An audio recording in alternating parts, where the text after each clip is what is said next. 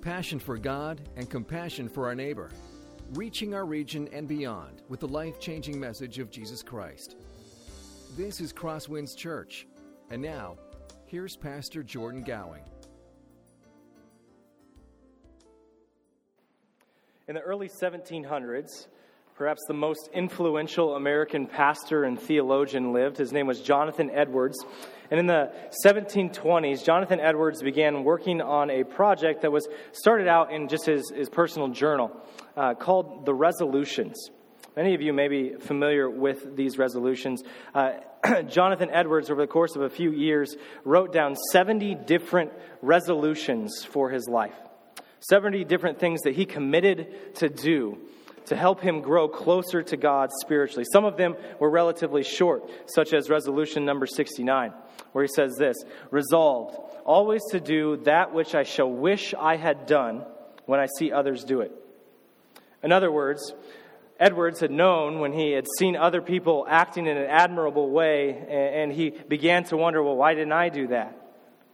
And he said, you know what, I'm going to resolve to do that every single day of my life. Whenever I see someone do something, I want to be the person that is already doing that same thing. Some of them were longer, like number 63. He says this, and this is Old English, so bear with me here. Supposing that there was only one individual in the world who was properly a complete Christian, in all respect of a right stamp, having Christianity always shining in their true luster, and appearing excellent and lovely from whatever part and under whatever character viewed, supposing all that, I resolve to act just as I would if I strove with all my might to be that one person. Edwards listed all of these resolutions as ways for him to grow closer to God in his relationship with God. And what he would do is he would reread them every single week. He didn't want them to just be words on a page, but he wanted them to actually have a grip on his heart and to actually transform the way that he lived. They're incredibly powerful, relatively easy to read. I encourage you, if you have a chance, they're all found. You can find them all online, and just probably take about half an hour, 45 minutes to read them. I'd encourage you to do so if you have the chance. Some of these resolutions were actually time-bound, or they were focused on a specific situation, like number 3, where he says this: resolved, if ever I shall fall and grow dull, so as to neglect to keeping any part of these resolutions, to repent of all I can remember when I come to myself again. Edwards recognized that even he was susceptible to spiritual dry seasons. And so he set himself up with this resolution to say, every time that I find myself dull and then I come back to my senses, I'm going to repent of everything that I have done wrong. Number 24, resolved, whenever I do a conspicuously evil action, to trace it back till I come to the original cause, and then both carefully endeavor to do so no more, and to fight and pray with all my might against the original of it. Edwards wasn't just content with repenting of sin. He wanted to find the root cause of sin and repent of that as well. And over the course of the last few centuries, many Christians, after reading Edwards' resolutions, have aspired to do the same thing. They've written their own resolutions, and they've really tried to live by these different vows. See, that's another name for these resolutions. Vows. I love the idea of resolutions. I love the idea of resolve and committing ourselves to living for God in a certain way. But I'm going to be honest, I'm just a little leery of vows. I'm a little hesitant to use that word because when I think of vows, oftentimes I think of manipulating God. Of bargaining with God and saying, you know what, God, if you do X, only then will I do Y. I think of stories from the Old Testament like Jephthah, who makes a rash vow before God and ends up sacrificing his daughter in response to that vow. If I'm honest, vows just plain scare me. I know it's primarily a personal issue more than anything else. After all, vows are seen in a positive light in the Old Testament. In the New Testament, we see that Paul makes vows and keeps vows, fulfilling the commitments that he has made to God. But it's important for us to recognize what a biblical vow is. What is a biblical vow? Or perhaps more relevant for our conversation today, how would one respond to the fulfillment of a vow? What were the next steps after fulfilling a commitment to God? In the Old Testament, one of the ways that you would do this was through making a peace offering. Over the last couple of weeks here at CrossWinds, we've been looking at the beginning of the book of Leviticus, and we've been looking at these different offerings that are mentioned here, and the ways that people would worship God through these different sacrifices. A couple of weeks ago, we looked at the burnt offering, and we saw that this was the primary way for the people of Israel to enter into a right relationship with God once more. It was the only way for them to find a way to approach God, to be acceptable in God's sight. And what we saw was that this was a sacrifice of surrender. Last week we looked at the grain offering. And we saw that the grain offering was a call for the people of Israel to remember the covenant. Remember the salvation that God had for them. Remember who God was. And remember who they were as well. This morning we turn to Leviticus chapter 3. And we look at the peace offering. If we were to sum up the peace offering in just a few short words, I think it would go something like this. The peace offering, very simply, is a gift of gratitude. The peace offering is a gift of gratitude. It was one of the ways that the people of the Old Testament would actually worship God, through the offering of these peace offerings. And I think that's so appropriate for our season today, is it not? As we finish up with Thanksgiving, and we still are in this season as we approach Christmas of Thanksgiving, it's an appropriate sacrifice for us to look at. So if you have a Bible, I invite you to open up to Leviticus chapter 3 and be looking at the first few verses here. Leviticus 3, starting in verse 1. If his offering is a sacrifice of peace offering, if he offers an animal from the herd, male or female, he shall offer it without blemish before the Lord. And he shall lay his hand on the head of his offering and kill it at the entrance of the tent of meeting. And Aaron's sons, the priests, shall throw the blood against the sides of the altar. And from the sacrifice of the peace offering as a food offering to the Lord, he shall offer the fat covering the entrails, and all the fat that is on the entrails, and the 2 kidneys with the fat that is on them, and on the loins, and the long lobe of the liver that he shall remove with the kidneys. Then Aaron's sons shall burn it on the altar on top of the burnt offering, which is on the wood on the fire. It is a food offering with a pleasing aroma to the Lord. We're just going to pause there for a few moments and just look at the way that the peace offering was administered. And if you notice, as we read this, it's a passage that focuses a lot on function rather than on purpose. This was a instruction manual for the priests and the people of Israel, telling them this is how you were to perform the peace offering. And that's why there are so many details that are included here. If you were with us a couple of weeks ago as we looked at the burnt offering, you might notice that there are several similarities here between the burnt offering and the peace offering. Some of the similarities include the different animals that you were able to use. You could offer up an animal from the herd, cattle of some sort. You could offer up sheep. You could offer up goats. But notice what isn't included here.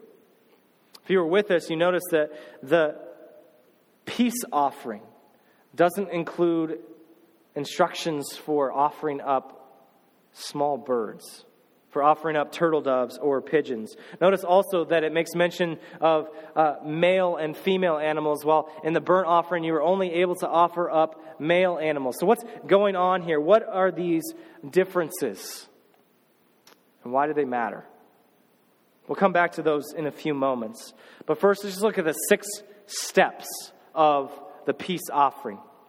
These are the 6 steps to presenting a peace offering. So first, you would present the animal that you were about to sacrifice. As you were presenting the animal to the priest, you would declare your intentions or why you were offering up this animal. Remember that this is a gift of gratitude. It's a sign of thanksgiving. And so you would oftentimes say what it is that you were thankful for, or what was causing you to make this sacrifice. Many scholars believe that people would actually recite Psalm 100 when they were making this sacrifice, saying this: "Make a joyful noise to the Lord, all the earth. Serve the Lord with gladness. Come into his presence with singing. Know the Lord, he is God. It is he who made us, and we are his. We are his people, and the sheep of his pasture. Enter his gates with thanksgiving, and his courts with praise. Give thanks to him, bless his name, for the Lord is good. His steadfast love endures forever, his faithfulness to all generations." This was a gift of gratitude. And as you would present the animal, you would declare what you were grateful for. Second was association. Notice that as you would present the animal, you would lay your hand on the head of the animal. And this is a way of associating with this animal. Now, the purpose of this sacrifice is not primarily to restore relationship with God. It's not primarily atonement. Remember this theological word that refers to the restoration of relationship with God. But whenever blood is involved, there is a little bit of a hint of atonement. After all, Leviticus 17 says this: "For the life of the flesh is in the blood, and I have given it for you on the altar to make atonement for your souls. For it is in the blood that makes atonement by the life." As you would present the animal, you would associate yourself with this animal. Next would be the slaughter of the animal. Again, this is a very personal act of worship for the people, as they would be the ones who would actually kill the animal and present it to the priest. Next, we have the dispersion of the blood. As the animal was killed, the priest would take some of the blood and they would splatter it upon the altar as a way to cleanse the altar. Anytime that a person, a human, is entering into the presence of God, reconciliation was necessary. And reconciliation could only take place through blood. From this comes the removal of the fat. As the person was killing the animal, they would begin to divide up the animal into very different parts. And this is one of the biggest areas of disagreement with the burnt offering. If you were with us, you saw the burnt offering was a whole burnt offering. The entire animal was offered up on the altar. But here, we see that only certain parts of the animal were offered up on the altar. Notice that it talks about the fat and the entrails. Why is that? Why is that the focus here? Today, when we talk about our feelings and our emotions, we oftentimes refer to the heart. This is why people will say, "I have a broken heart," or "my heart goes out to such and such," or "that person has my heart." We say it because we metaphorically refer to the heart as the seat of emotion. We don't literally think that the muscle in our body that is pumping blood is a source of emotion. But in the Old Testament, in ancient times, it wasn't the heart that was the seat of emotion. It was actually the kidneys and the liver. And so when someone would break your heart, you would say, "You've broke my kidneys." When you would be with that person that you loved, you would say, "They make my liver skip a beat." It was a seat of emotion in the Old Testament. And so if you look, that's why it's mentioned so often in the Bible, referring to these two different areas, is because that's where emotion came from in ancient times. And so by offering up these parts of the animal, offering up the liver and the kidneys, it was actually a symbolic way of saying the seat of emotions, my seat of emotions, the feelings that I feel belong to God. I am so passionate about being thankful to God that I am offering up the seat of emotions. That's why the focus is here on the removal of these areas. Next and finally, we see the burning of the fat and of the entrails. And a lot of times, people will see this prohibition on the eating of fat. If you look at verse 17 here, it says this: "It shall be a statute forever throughout your generations in all your dwelling places, that you shall neither eat fat nor blood." A lot of people will say, well, this is one of the reasons why the Bible's true. After all, thousands of years before modern medicine, God was already telling us not to eat fat. And we'll say, you know what? God knew what he was talking about. And we'll look to it as a place to place our trust in the Bible. Sure. I'm okay with that, but that's not the primary focus of what Leviticus is saying here. In ancient times, they didn't eat a lot of meat. The meat that they did eat was very, very lean. And so the fat of the animal was the choicest part of the animal. And what God is saying here is that he's saying, you know what, if you're going to worship me, if you're going to sacrifice to me, you're going to give me the most precious part of the animal. You're not allowed to eat the fat. It belongs to me.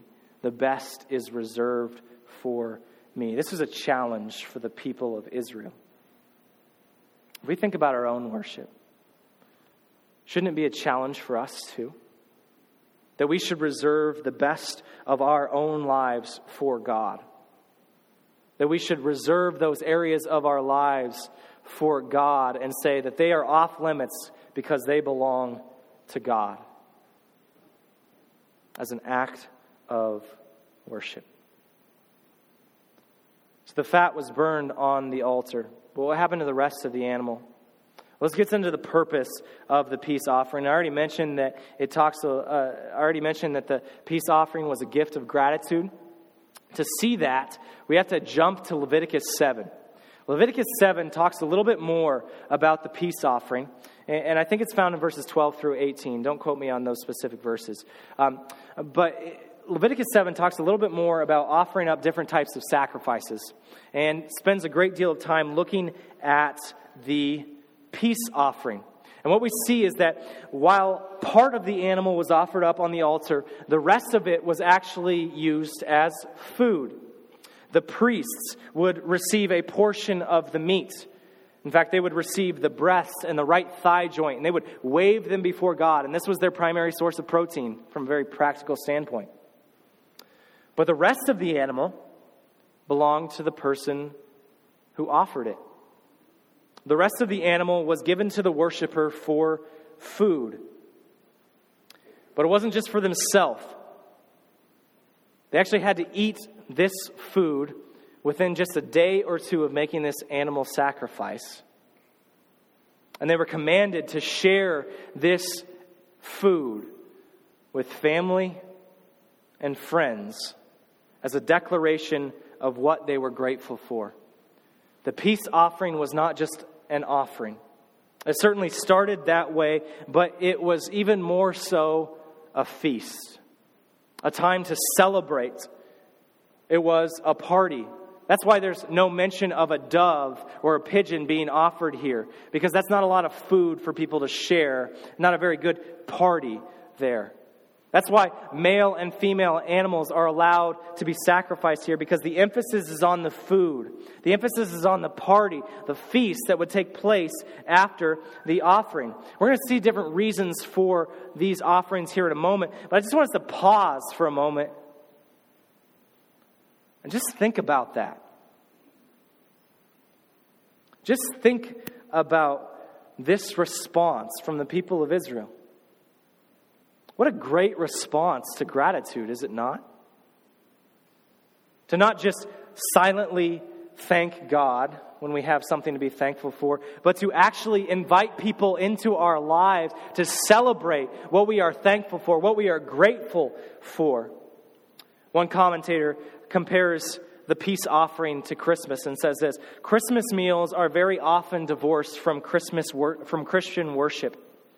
Yet if we have remembered God's greatest gift to man at church, if we have praised Him for Christ's coming, and if we have pledged ourselves anew to His service, then there is a real place for a festive meal in which we can rejoice in His continuing presence, which first began at Bethlehem. There's a reality in the church today, not just our church, but church in general, where there's a divorce, a separation between Christmas Eve, when we celebrate the coming of Christ, and Christmas meals as family. A lot of times we are more focused on Christmas Day on family reunions or the nostalgia of Christmas or remembering the past or even gifts, that we don't celebrate Christmas Eve as a family. We don't express the gratitude of Christmas Eve together over a meal. And the peace offering provides a helpful balance to that. See, the peace offering was a feast, a celebration of what we have to be grateful for. But you might be wondering, where does the name peace come from? Many of you may be familiar with the Hebrew word for peace, shalom. You may have heard that before. This idea of peace in Hebrew is much deeper than our modern understanding of peace. Today, when we think of peace, we primarily refer to mental calm. We think of a lack of anxiety, or we think of a lack of violence, an end to violence. Shalom includes those things, but is far deeper than that. Shalom, this Hebrew idea of peace, refers to wholeness, refers to completeness, to well-being in your life. It's focused more on a relationship than it is on an inner state. That's what is in view when in Luke 2, the angels declare to the shepherds about Jesus' birth, peace on earth. It's not just referring to the end of violence. It's referring to the right relationship, this peace that now exists between God and man because of the coming of the kingdom of God. This is what is in view when Paul declares that the peace of God will rule in your hearts in Philippians 4. He's not just referring to a mental state. He's saying that the place where we have confidence, where we have contentment, is because we have a right relationship with God, that we are now whole because of God. This is peace. And that is the peace that is in view here in Leviticus chapter 3 and Leviticus chapter 7. See, the peace offering was a meal of gratitude, and they expressed this through fellowship with one another. They expressed this through right relationship, this peace, this shalom, both with God and with other people. It was truly a peace offering. You might be wondering, well, what were the reasons for offering up peace offerings? Leviticus 7, again, tells us 3 different ways, or 3 different opportunities to offer up a peace offering. So let's just look at a couple of these. Opportunity number 1. You could offer up a peace offering to express gratitude if you had completed a vow. If you had completed a vow, then you were actually required to offer up a peace offering. Many of you may be familiar with 1 Samuel chapter 1 and the story of Hannah and Samuel.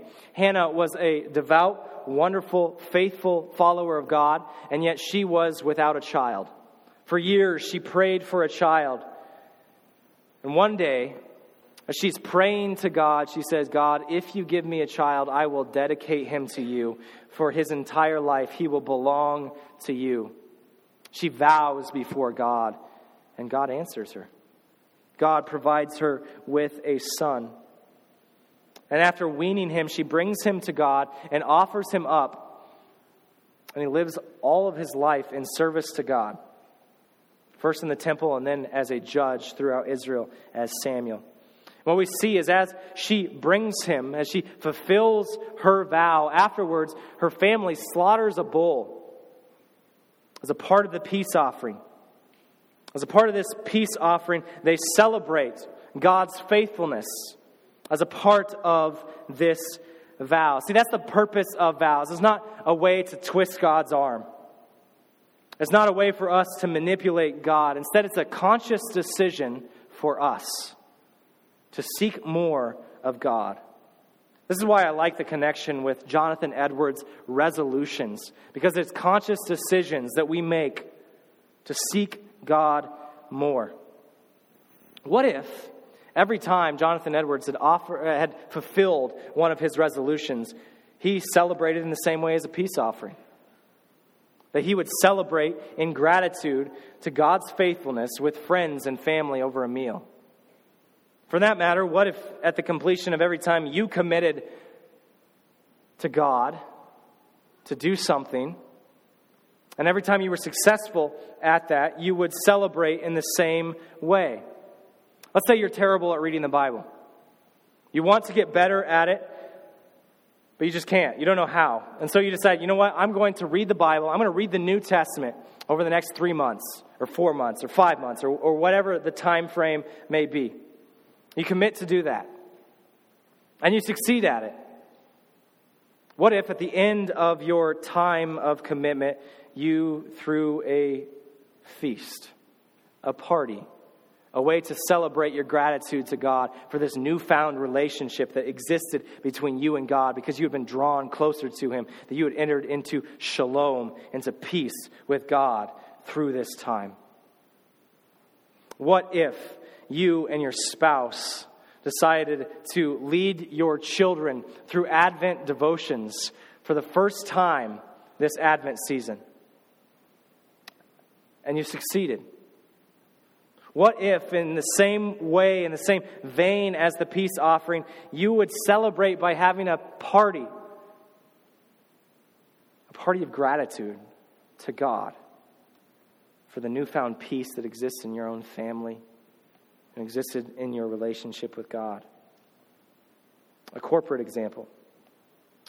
I think sometime in the future, God may be calling our church to a season of prayer and fasting for the future of our campus. As we seek to figure out what God is calling us to do, and part of that has to do with facilities, part of that just has to do with what is God calling us to do as a church. If God is calling us to open up another campus, I feel like God may be calling us to a time of prayer and fasting. What if we committed as a church to a month, or maybe longer, a season of prayer and fasting for God's will and seeking His face? And what if we succeeded? We were faithful in doing that. In response to that, we responded in the exact same way. After fulfilling our commitment to God, we had a feast, a party to celebrate with gratitude what God had revealed to us, how God had shown Himself to us. That's the peace offering. One of the opportunities is in response to a fulfilled vow. Second opportunity, in response to answered prayer. In response to answered prayer. A second type of prayer offering, peace offering rather, that you see in Leviticus 7 is referred to as a thanksgiving offering. And it is referring to a way of giving thanks to God for answering a specific prayer of yours, a big prayer of yours. It was typically centered around two different areas of answered prayer. First, deliverance from enemies. And second, deliverance from sickness. I think it's faithful to the context. It's appropriate to extend this to refer to all answered prayer that God delivers to us, that God gives to us.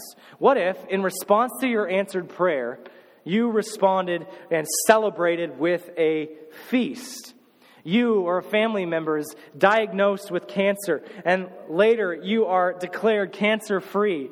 What if you celebrated God's goodness? What if you celebrated God answering your prayers with a feast of gratitude, letting everyone know that you were giving God the credit for your diagnosis and for your deliverance from that diagnosis?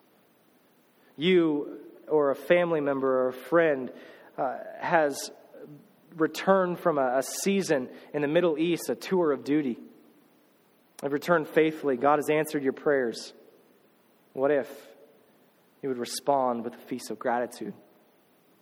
A friend or family member becomes a Christian. God has answered your prayers. What if you celebrated with a feast of gratitude? Countless more reasons. Different types of healing, financial provision, getting a job to pay for your bills, the birth of a child, a wedding anniversary, countless more.